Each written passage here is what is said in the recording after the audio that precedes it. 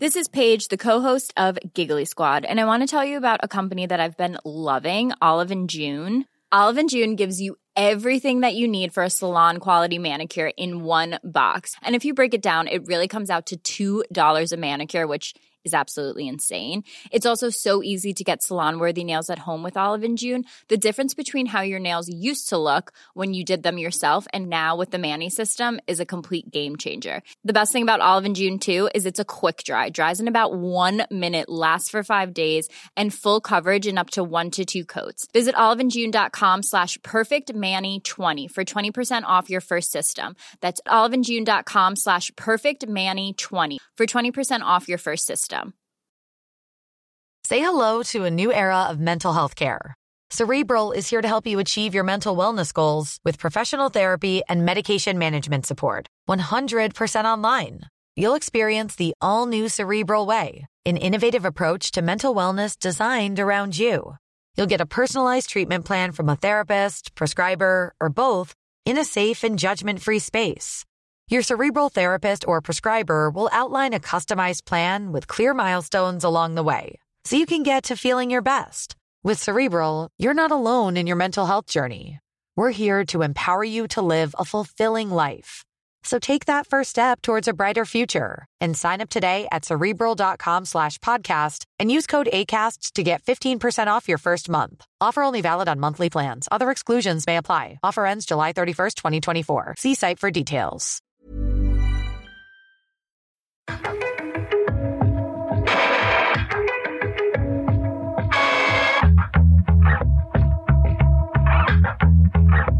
Welcome to the DFO Rundown podcast with Frank Saravalli and Jason Greger on dailyfaceoff.com. Delivered by DoorDash.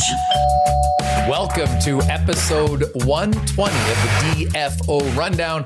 I'm Jason Greger, flying solo today. Frank is off for the weekend because it's his father's 60th birthday and they're on a golf trip. So nothing better than some father-son time. It's Frank and his brother with their dad. So we'll get the rundown of their golf. Frank probably, as I'm recording this right now, he's likely in the sand or the water. That's just, that's my educated guess on where it is. I know the Saravallis love their golf, so that's awesome that they're having a little father-son time this weekend.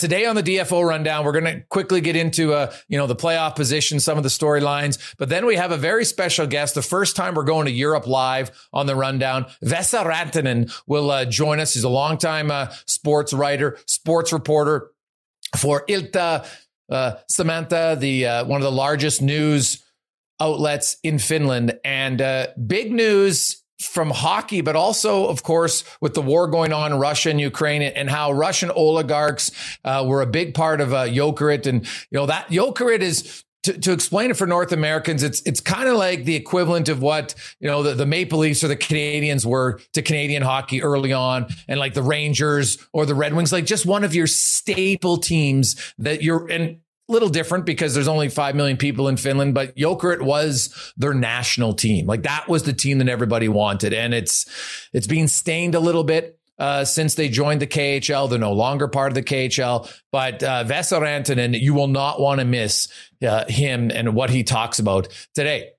But before we get to that, of course, NHL playoffs, we are getting closer and closer. We got 2 weeks remaining in the regular season. And you see some teams, the East Conference picture, we know it's being clear as far as who's in, but the races, oh my goodness, the Rangers and the Hurricanes battling. They each have 7 games remaining. Carolina is 2 points up on the Rangers, who have pulled a little bit away from the Pittsburgh Penguins. And Penguins aren't secured just yet as third, as the Washington Capitals are 5 points back, but the Capitals have 2 games in hand. You move to the Atlantic. Florida's locked in. They're finishing first. Toronto now has a 4-point lead on Tampa Bay with 8 games remaining. And Tampa is 3 points up on Boston. So the Atlantic looks fairly close to what we think it's going to be, but really the race is going to be Boston, Washington. What's going to happen in the wild card race? Where's Pittsburgh going to finish? So there's still no locks for sure on who's going to play. It looked a few weeks ago that Florida and Washington were locked in, but the way Washington, slowly, they're behind Boston now 3 points with the games at hand. They could technically only be one back of Pittsburgh. So that race far from done. In the West, Minnesota and St. Louis are locked in a battle for home ice for second place in the Central. They're tied with 98 points. You've got one game in hand for Minnesota. Colorado, of course, is home and away, finishing first. Same as Calgary. The Edmonton Oilers are now 4 points up on LA for second place, and they have a game in hand. But where the race really heats up is LA, 88 points. Vegas, 87 points, and Vegas has a game in hand. Also, Nashville and Dallas, the two wildcard spots, they're at 89. So the two wildcard spots and the final spot in the Pacific Division, they're all within 2 points of one another. So it's going to be a fantastic race down the stretch and a huge game this weekend as the Edmonton Oilers host Vegas. Edmonton shut out Nashville last night. Meanwhile, Vegas stomped the Calgary Flames, who they chased Markstrom from the game, for goodness sakes. So could Vegas make a late push? They have a tougher schedule than LA. But if Frank was here, he'd be like, points percentage. They're actually one decimal point percentage higher at 0.58 right now for Vegas. So technically, by Frank's world, Vegas is in today. But they got to win their game in hand to pass the Los Angeles Kings, or lose in overtime, and then they would be tied. And Vegas would have the tiebreaker because they have more regulation wins. So there's lots to look for there. The Rocket Richard race. Leon Draisaitl scores a hat trick. He's got 19 goals in 20 career games against the Nashville Predators. He's within 4 of Austin Matthews. So I guess there's an outside chance. Of course, Draisaitl still in second place behind Connor McDavid. I think the Art Ross is likely McDavid's to lose, similar to Austin Matthews down the stretch. The Hart Trophy race, just when you think there's maybe someone running away with it, there isn't. It's still hotly contested down the stretch. And I know the 2 weeks that we have remaining in the NHL is exciting to watch for playoff races, for standings, for trophies. Early in the year, people thought Patrice Bergeron was running away with the Selke. Well, look at Elias Lindholm's numbers now suddenly. He's right in that mix. Some might have him as a favorite. So there's lots of races to watch for. We'll get into all of that, maybe more on Monday. But now we are going to be joined by Vesa Rantanen in an interview that is not NHL focused, but very much hockey focused, with some political angles involving Hall of Famers. It's an interview you won't want to miss. Today on the Rundown, we are very happy to have, for the first time, live from Finland, we will have a guest, and we are going to be talking about Finnish hockey, and not only just hockey, but the impact, of course, of the Russian invasion on Ukraine and how that's impacted Finnish hockey. Of course, the big news earlier this week is that Jari Kurri has bought out some of the Russian oligarch shares of Jokerit, and what is that going to mean moving forward for that club? As we are joined by Vesa Rantanen. He is the editor of Ilta-Sanomat, the largest news outlet in Finland. And Vesa, welcome to the DFO Rundown. How you doing? Very good, thank you. And I'm really thrilled and I feel privileged to be part of this. Oh, well, happy to be here. Thank you. Okay, awesome. Well, that's great. I have a friend here, a Finnish correspondent, Joni Nieminen, who's in Edmonton. And I've been talking to him over the years about the whole Jokerit and when they moved to the KHL. So I kind of want to go back for our audience a little bit. When Jokerit left Finland and then played in the KHL, the ownership, was there always Russian ownership? Like, is that what allowed Jokerit to go to the KHL? Yeah. Initially, well, I tried to put it shortly. We had a successful or notorious or known hockey organization in Finland called Jokerit, and they had the owner Harry Jallis Harkimo, who ran his hockey business and his arena business so bad that he was this close to go to the bankrupt. Okay. And he was lucky enough to find a very lucrative buyer who was able to get him off the hook and give him a massive amount of money off the arena, which wasn't profitable, and off the team, which was not profitable either. The buyers were Russian oligarchs. Back in 2013, we had no idea. I mean, some investigative reporters and perhaps some scholars at the universities, etc., or very, very highly educated politicians perhaps understood that we were dealing with an evil empire. The situation during these 7-8 years has changed drastically right after the war started in February 24th. So I guess at the time, there were only few people who thought that, okay, this might not be a good idea to start dealing with Russian oligarchs. And I personally was completely against the whole deal because, first of all, they never told the real truth behind it. First of all, that the team had financial troubles and the arena had financial troubles. And the story was told that, okay, now there's finally a chance for a Finnish marquee team to go to the next level, like into the bigger league. It would eventually help Finnish hockey a lot. Partially, perhaps it was true too, because many players took steps forward when they had a chance to play in KHL. But honestly, the league wasn't that good. It still is not that good. And people who knew about the world knew that there's another meaning for the league to be. To start with, Vladimir Putin started it out. He forced his loyal oligarchs, so let's say 20 super rich people who have stolen their money from the country with the help of Putin. He forced them to put it up because he wanted to have a force against North America. We know from history that how meaningful hockey as a sport has been politically to Soviet Union, even during the Stalin era. He wanted the country to establish a hockey program because, unlike soccer, it's impossible to take over the world because it's much more competitive. But in hockey, he saw a chance that we could, stick our sword through the heart of capitalism.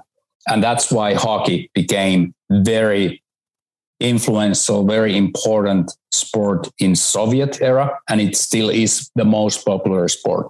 So Putin wanted to have a money league in Russia, and he wanted that for a couple of reasons. One, why Julius Caesar had Colosseum and gladiators to fight for people, because you have to provide top level entertainment for your people so they are happy. And he wanted to lure all the Russian players from NHL. He wanted to fight with NHL and show that they can put up better league than NHL is.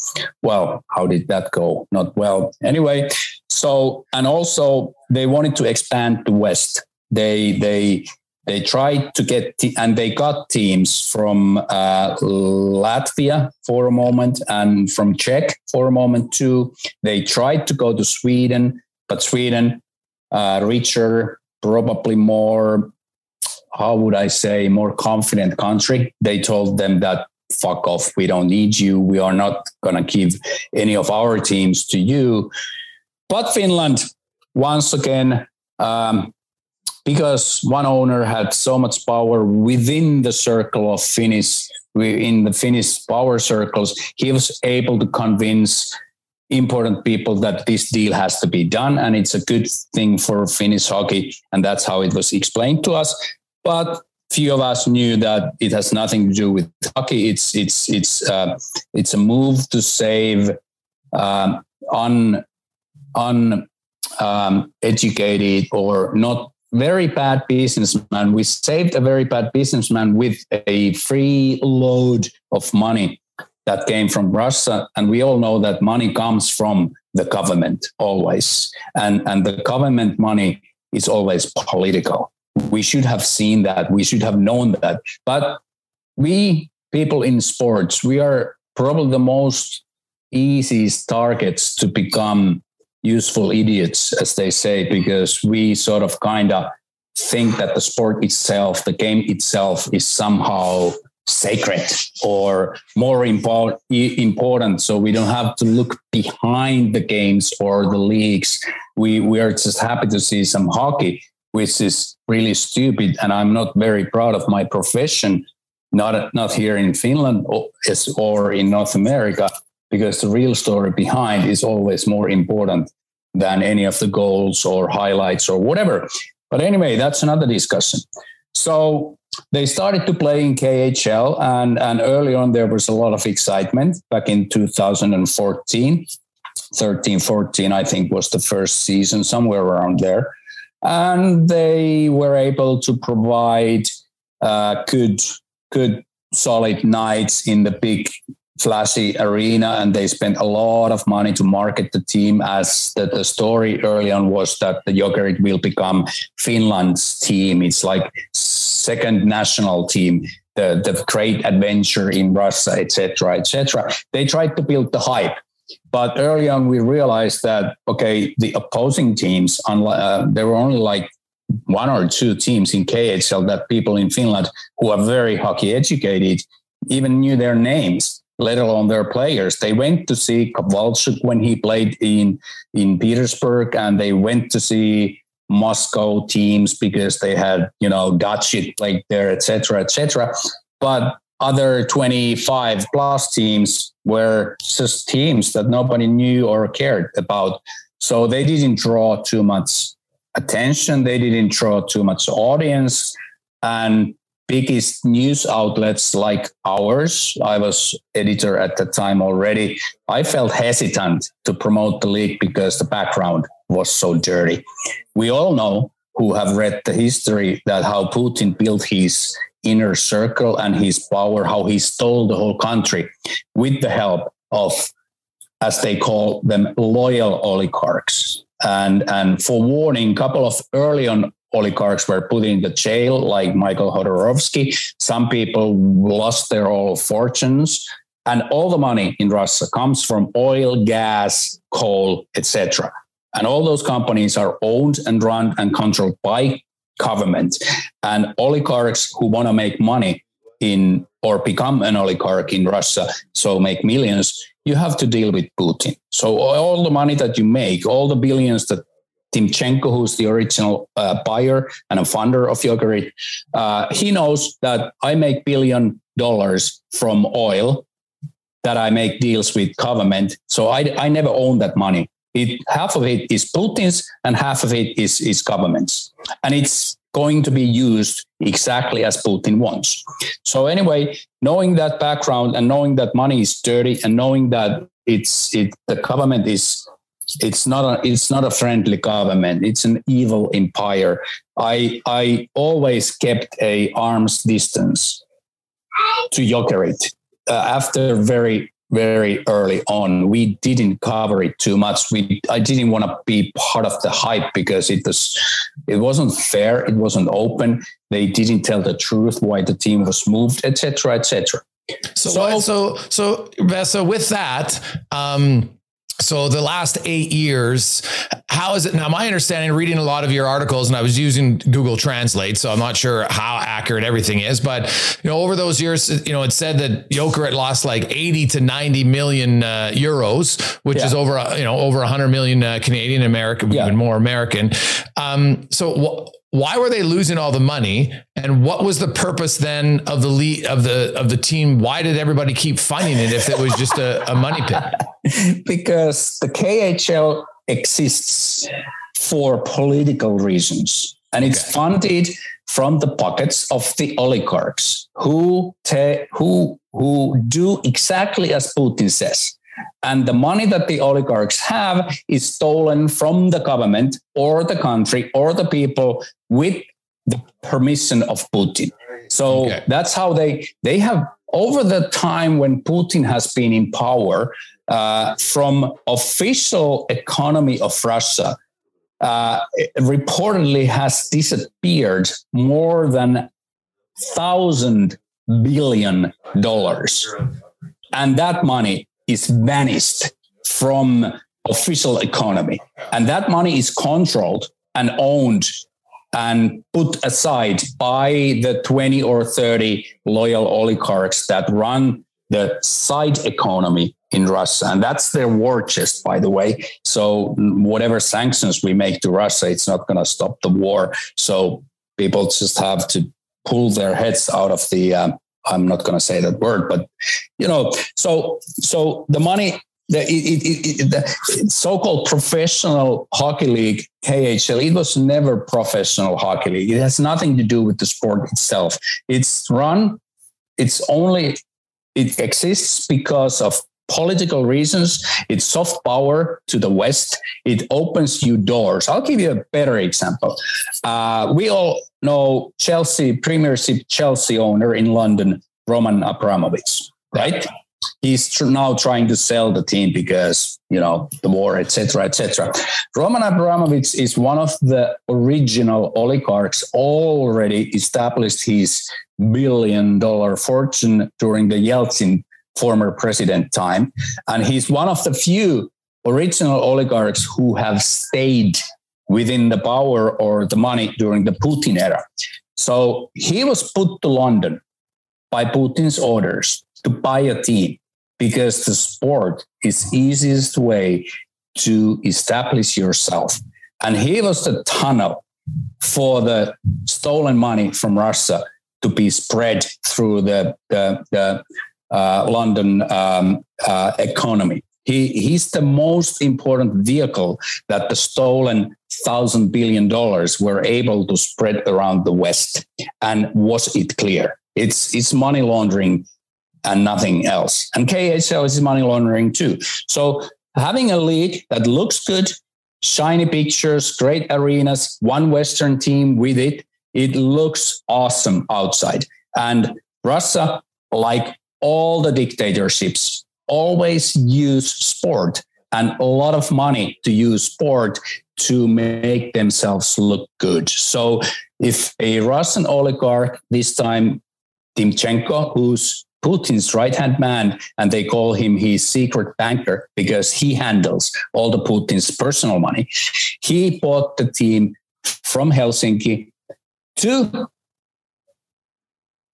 get a better position or to be accepted or, open doors to him and his associates. And at that time, former owner, Harry Harkimo, he was a known friend of President of Finland. So Timchenko and other oligarchs and Kreml thought that, okay, buying Jokerit might be a way to get closer to the President of Finland. It doesn't work that way in Finland, thank God. We are democracy, so that didn't work out. Anyway, they played, and they made the net losses year in, year out were between 10 and 15 million euros, which is close to 20 million Canadian euros. And my majority owner, Harry Harkimo, who owned 51% of the team, never put in a penny. So Russian oligarchs covered all the expenses. And over the course of years, they lost altogether around 80 million euros, which tells you that it has nothing to do with professional sports. It has barely anything to do with sports itself. It was established for different reasons totally, and we don't know what those reasons were. Russian oligarchs now own an arena downtown Helsinki. Yeah, the Hartwall Arena, correct? Yeah, it might be full of Russian tanks in 2 years from now, for what we know. Because isn't that now the Hartwall Arena, and that kind of goes back to Jokerit? Like, isn't that where they're supposed to play? And I know the announcement came out this week that Jari Kurri they can't play there. So Jari Kurri's story is another story. So when Harry Harkimo was forced to leave the ownership of Jokerit because he was a bad team owner and he's a very bad businessman.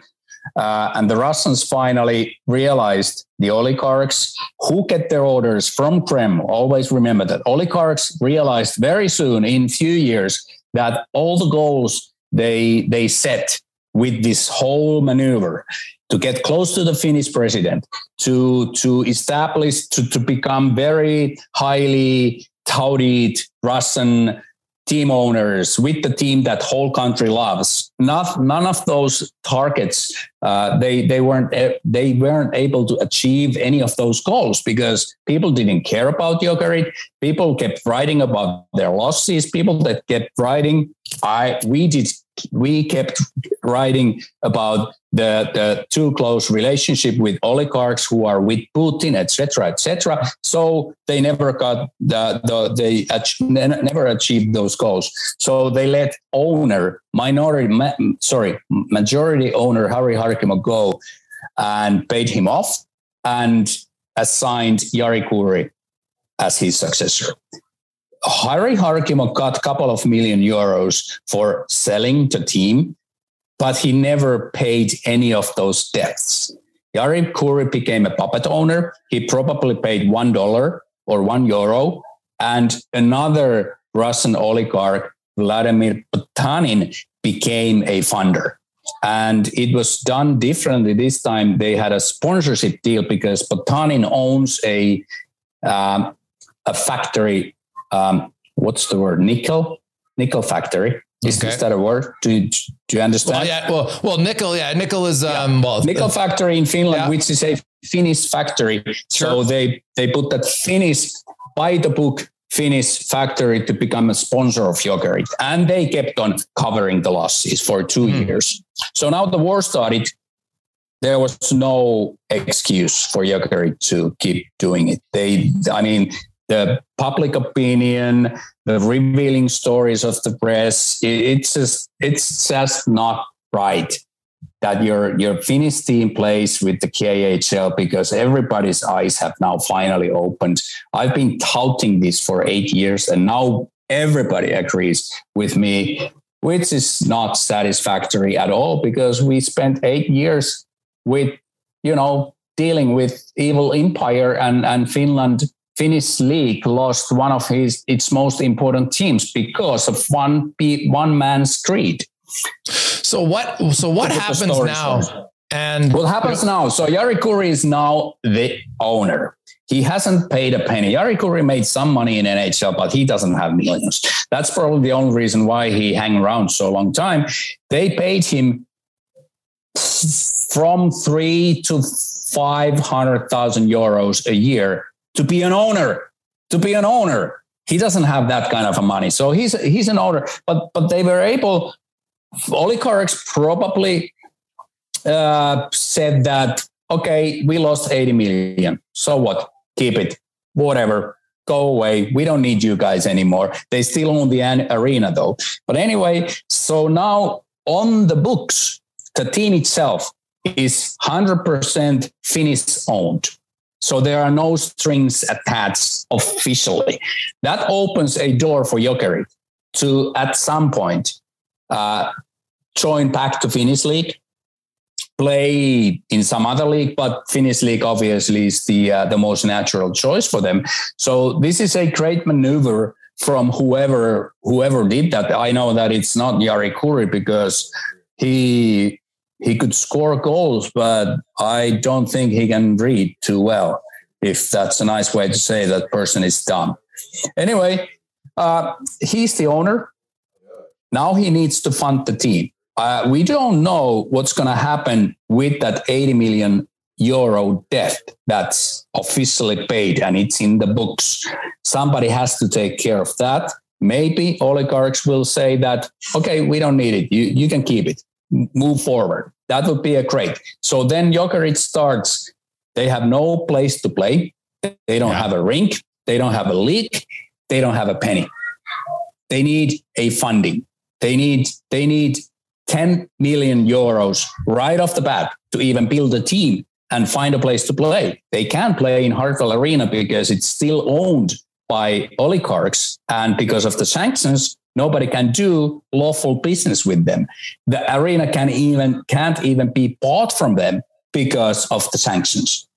So they are in a status quo in that sense. But they can hang around a year without playing. I think within a year and a half, I mean, it would be surreal or unrealistic to even think that Jokerit might be able to play from the start of the next season in Finland. But from the start of the season after that, it might be possible, but it can't be Jari Kurri. He can't be an owner because he's not an owner. He's a puppet owner. They need 10 million euros new money to invest. And I think Jari Kurri unfortunately has tarnished his reputation so badly that my personal opinion that I tweeted like a few hours ago, that in my personal opinion, he shouldn't be allowed to hold any position, none whatsoever, within the Finnish sports or hockey at all from this on. His hands are bloody. So Vesa, it's interesting because for a lot of people, maybe in North America, we don't like Jokerit was the prize team really in Finland for the long time. Yes. That was the team that everybody wanted to play for. Yes. You grew up, if you were a Finnish boy, that's the team you wanted to play for. You mentioned about how, they need 10 million euros. Is there still the cachet with Jokerit amongst Finnish-born people where someone says, hey, I'll invest because I want to bring this back to the level it was before? There's a lot of will around that. There's a lot of money. There's a lot of people who want to bring Jokerit back. They want to have a fresh start. Okay, we can put it this way. The people who are deeply involved with Jokerit and the journey money the Jokerit was getting over the years, they have to vanish. But the brand itself, the logo and the brand and the the name of the team, it hasn't. I mean, you can relocate the teams. You can put the teams from league to another. Jokerit, I don't think that the Jokerit has ever been as welcomed as it is right now in Finland, because the Finnish league, because of the COVID, it has suffered, and everybody. The Finnish league lost one of its marquee teams when they left. So of course they are welcome. Like, imagine this hypothetical, super hypothetical. There would be, somebody would establish a new hockey league in Moon, and they would lure Toronto Maple Leafs there or Montreal Canadiens, and they would bolt and they would go to Moon to play for a couple of years. And people would first be very, very angry, and they will, I will never fucking watch any Toronto Maple Leaf game again, blah, blah, blah, blah, blah. After a few years, when your NHL realizes that we're lacking something, we're lacking original 16, this is not the same anymore, you turn around and you're like, okay, can we find a way to bring them back?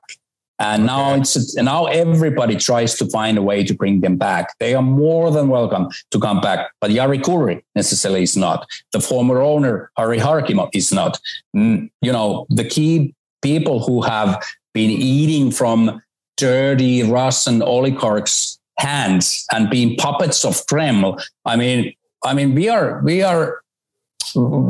intelligent people. We are educated people here in Finland. We don't separate sport and politics. We can separate them, but we can see that there's more in it than just the sport itself. It's a stupid, it's short-sighted argument to say that you must separate sports from politics, because when you deal with evil empire like Russia, there's nothing but politics. There's a tiny little part of sport among the politics. But Jokerit as an organization is more than welcome to come back. But can it happen with Jari Kurri? He doesn't have that money. There's money involved for sure. There's already now new groups who are, forming groups. Teemu Selänne name has been mentioned. Teemu is very possible choice to become the next figure. He probably won't have $10 million to put in a hockey business, because you have to be stupid to do that in Finland to start with. So anyway, but you can't make money in hockey in Finland, at least for a long, long time, especially with Jokerit, because they don't have their own arena. Anyway, so, there's a great chance for Jokerit to re-establish themselves as one of the most important, most followed, most loved, most hated teams in Finnish league. And they will definitely make league better and more interesting. And that's why they're so welcome.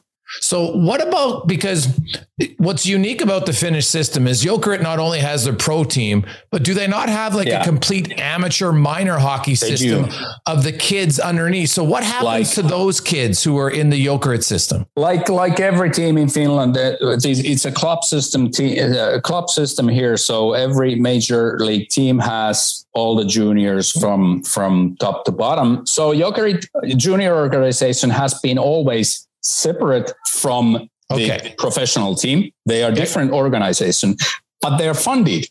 They were funded, strongly funded by the oligarchs and by the mother team, because the team organization owns the right to the name and the logo. So the KHL team had to make a deal with the junior organization to have a right to use it, right? Mm-hmm. It's like somebody owned the copyright or the right to use the name Leafs or the logo. And if you want to play in NHL with that jersey, you have to pay me, right? Yes. So junior organization got that money from the mother organization, who got their money from oligarchs. So now it's a question mark. How do they fund themselves in the future? And where do they practice and play? Because you can't use the arena anymore. They had their practice rink underneath the big arena there. So, but eventually most of the junior sports, not only hockey, but most of other sports, like in Canada, is paid by parents. So they will find a way and they will be all right. It's a very nice, it's a fine junior organization. Their top A team from, which is a major junior team, is one of the best teams in Finland, top 3. Their second tier team is one of the best. So the junior organization is in very good shape and it's in very good hands, but they have got ties from the Russian money, and the Russian money can't move anymore because of the sanctions. So I only got 2 more quick ones for you, Vess. I really appreciate your time. About the arena, the Hartwall Arena, like the brewery's name was on there. They took their name off of it from what I read in one of your articles a while back. So what, and this is a brand new facility. No, it's not brand new. It was built back in 1997. Okay. But it's a good building. It's almost NHL level arena. It's 13,000 seats. It's still modern, very good arena. So what's going to happen to it? Like what's it rottens. It rottens because of the sanctions and because it's owned by Russian oligarchs who are on the sanction list. Nobody can do business with them. First of all, they're going to close the doors on May 1st. They have announced that. They are officially going to close the doors and they are waiting for a way for some new investor to buy it. But because of the sanctions, you can't really buy anything from the people who are on the sanction list, right? Mm-hmm. So right now, the best guess is that it rottens away. It sits there and rottens away. We all know that the building like that, it won't, collapse in 2 years. But if you don't maintain it constantly and take good care of it, it fastens the collapsing process. And right now they don't have any money, no money coming in. So I don't think they can afford to maintain it for too long. So the future of the building is very, very shady. And the laws around and the ways to buy it. I know that there are groups in Finland who have that kind of money that they are willing to buy it. They are willing to buy it. They are willing to bring Jokerit to play there, which would be a great fit in many different ways. But right now, when the war goes on, when the sanctions are on, it's practically impossible to lawfully buy the arena.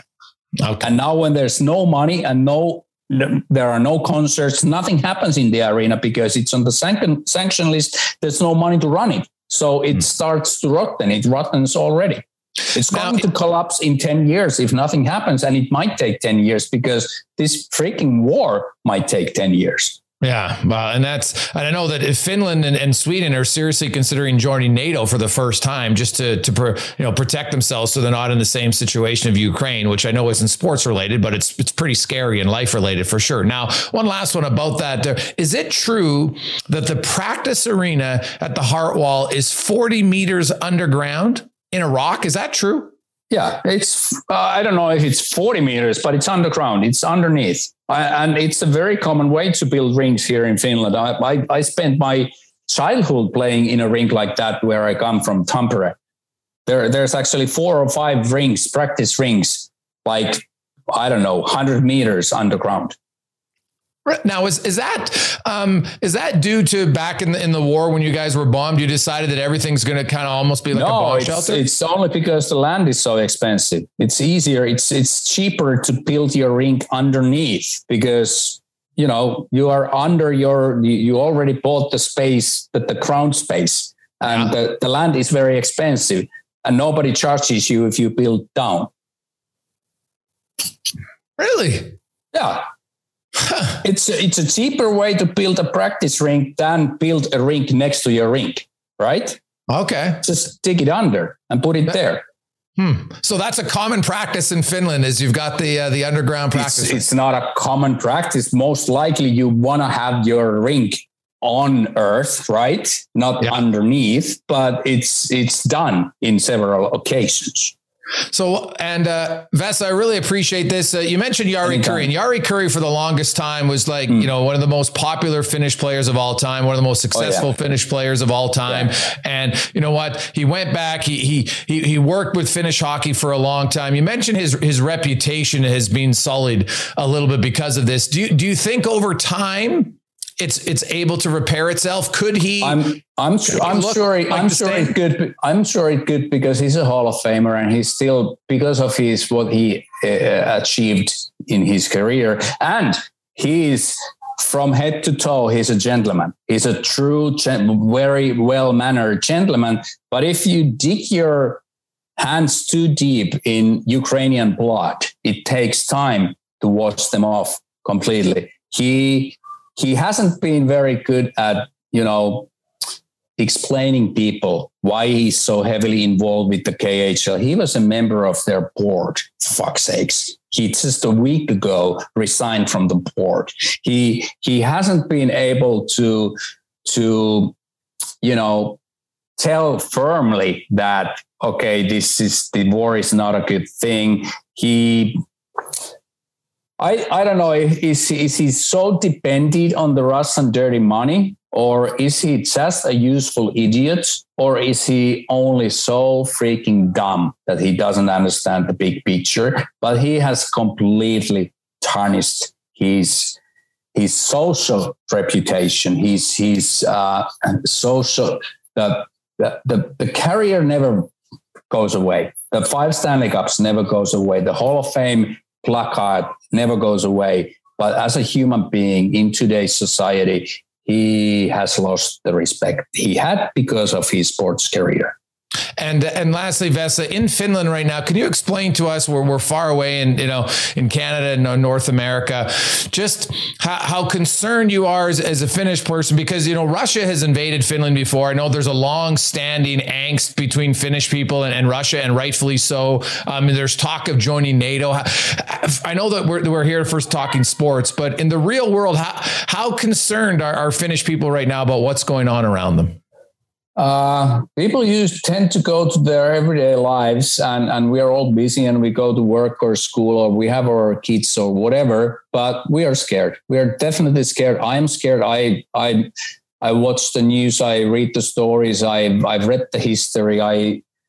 I'm probably more scared than an average Joe, but it's every time we meet with the friends, it's a topic we talk about. We have 1,300 kilometers of common border with them. We have the history with them. And now that when they have showed, as our president said, their true face, they, especially during this process, when we have this discussion that should we, apply for NATO membership, and we know that Russia will take aggression to stop that, and it would be totally against them. So the only reason why we haven't put our application in yet is that people on a high political level are hesitant because we don't want to make them too angry right now, because there's crazy man sitting right by the nuke button.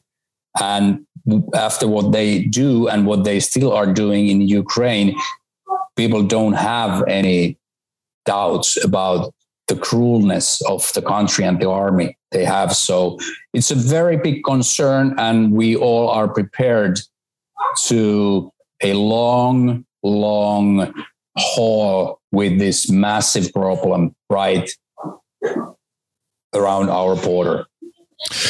Well, Vesa, we wish you all the best. Thank you so much for your honesty and your candidness. Thanks for joining us on the DFO Rundown. You're our first live from Finland guest, so I really appreciate that. And we call hope me again. To talk to you anytime. Again soon. You betcha. Anytime. Hey, take care. Nice to talk to you. And to all my Canadian friends who happen to be online, I wish you the best. Vesa Rantanen, our guest today on the DFO Rundown. I thought it was important to talk about what's going on in Helsinki and for hockey, but then obviously there's the political landscape. And, Vesa, we wanted him on because he's very honest and he didn't pull any punches. That was very insightful on what's going on. And, hopefully Jokerit can get back playing, but as Vesa said, for the right reasons, with the right people running it. And it's a reminder in sports that, what's going on in Russia has huge impacts, not just politically, but also in a lot of different sporting events in Finland and other neighboring countries. So Frank will join us again on Monday. I hope you all have a wonderful Good Friday and Easter weekend, and then good luck with the egg hunt with all your kids. Hopefully the Easter Bunny makes it challenging for you, and we'll talk about a weekend, and we'll see where the playoff races are on Monday. Thanks for listening to the DFO Rundown with Saravalli and Gregor. Keep it locked on dailyfaceoff.com and subscribe wherever you get your podcasts from to never miss an episode. Delivered by DoorDash.